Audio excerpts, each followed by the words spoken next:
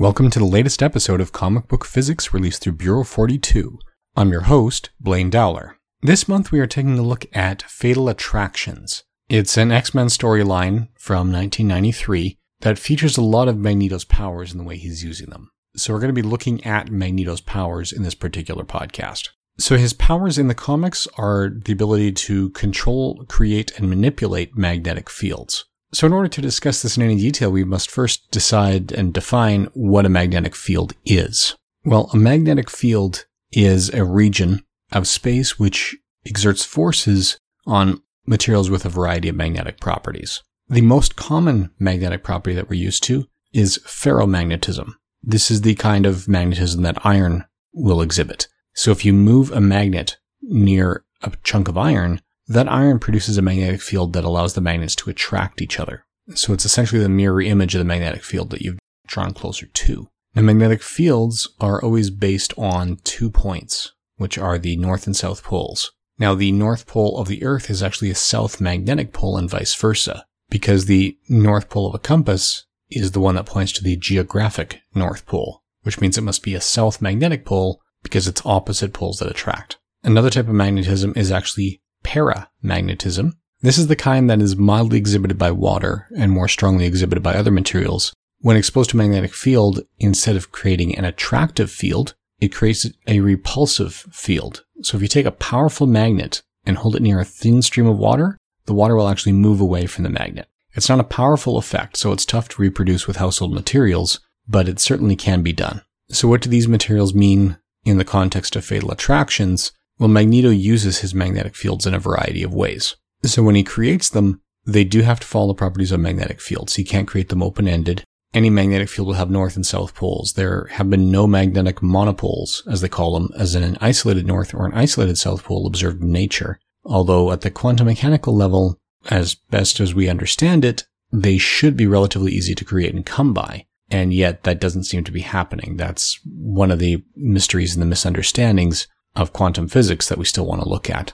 The fields themselves are usually drawn with field lines. Now, the way we do it is to take a theoretical north magnetic pole. So just a north pole, that's why I call it theoretical, because we don't physically have one, and say, if you put it in this magnetic field, which direction is it going to move? And then we'll draw a little line in that direction or a little arrow in the direction of motion. These arrows add up to the magnetic field lines. By convention, if you're drawing them on the page, the denser the lines or the arrows, the stronger the magnetic field. Now, an actual magnetic field, because there's always a north and south pole, is what we call a completely curled field. There's 2 kinds of fields. You can have a curling field or a divergent field. Gravity is all divergence, no curl. So everything radiates in or out of a single point, or it bends a little bit if you've got multiple gravitational sources, but that's the idea. Single source, you have a single point. With a curl field, the field lines close back in on themselves and you get a closed loop. This actually does a couple of things to the behavior of the fields, and more importantly to how they interact with things within the fields. So magnetic fields, when you're moving with them, or any other curling field, they'll have a much greater impact on the direction of motion, speed. So you can get things like closed orbits where something is moving around in circles, but it's extremely difficult to use a magnetic field to accelerate a charged particle. If all you have are charged particles, magnetic fields will not accelerate them. They can accelerate other magnets or ferromagnetic materials because of the way their fields interact, but that's it. Nothing else can be affected by them. So if you don't have some sort of magnetic property already there, either ferromagnetism or paramagnetism, then the magnetic field will pass through harmlessly. So the way we look at how Magneto's using the field in here, there are a couple of moments in them. One of them that actually works quite well is where he uses the field to rip the adamantium's skeleton that's been bonded to Wolverine's bones off of his bones. Now with Wolverine's healing factor, he is just barely able to survive. But this is something magnets can do. If adamantium has ferromagnetic properties, which is quite likely given how common those are in metals and that the adamantium is an alloy, so some of these metals could have magnetic fields in them, then his ability to sort of steer and manipulate Wolverine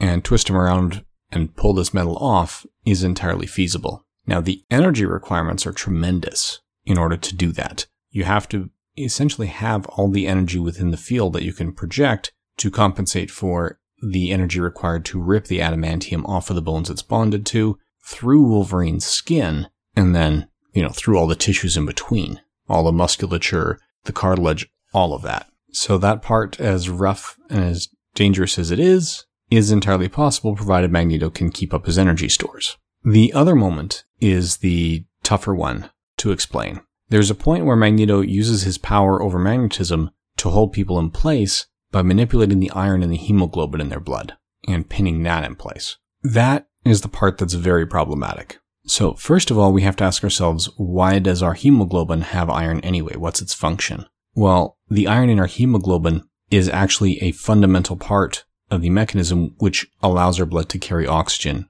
to different cells. If the iron is removed from the hemoglobin, you cannot breathe.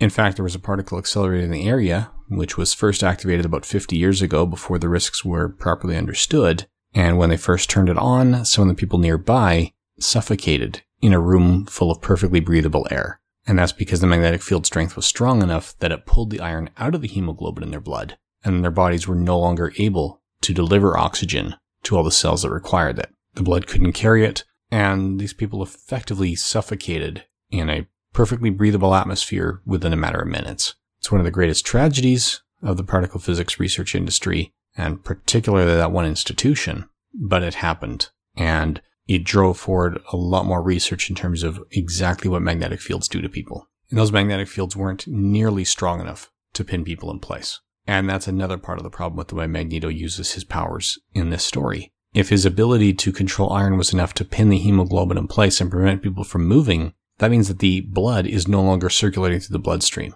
So their hearts would be pumping, but the blood is motionless. So the heart would essentially be having a heart attack or cardiac arrest. Meanwhile, the various cells in the body are not getting replenished with new stores of oxygen because the blood is not circulating. So again, these people would be suffocating on the spot immediately. It would be a very lethal and immediately lethal use of Magneto's powers. So the way that Magneto's powers have been represented here, well, for the most part, it's viable. It's just that one moment where he pins people in place using the iron and the hemoglobin in their blood that just really doesn't sit well and does not add up with the way things actually work. But that's it in a nutshell. So it's a somewhat short podcast this month. Please join us again next month, as once again we are tying into the unofficial 75 Greatest Marvels Countdown podcast, and we'll pick the topic based on that. Feel free to rate the show on iTunes or Stitcher, whatever podcaster you use. You can send feedback to bureau42podcasts@gmail.com. Share links to the podcast with friends who you think may be interested.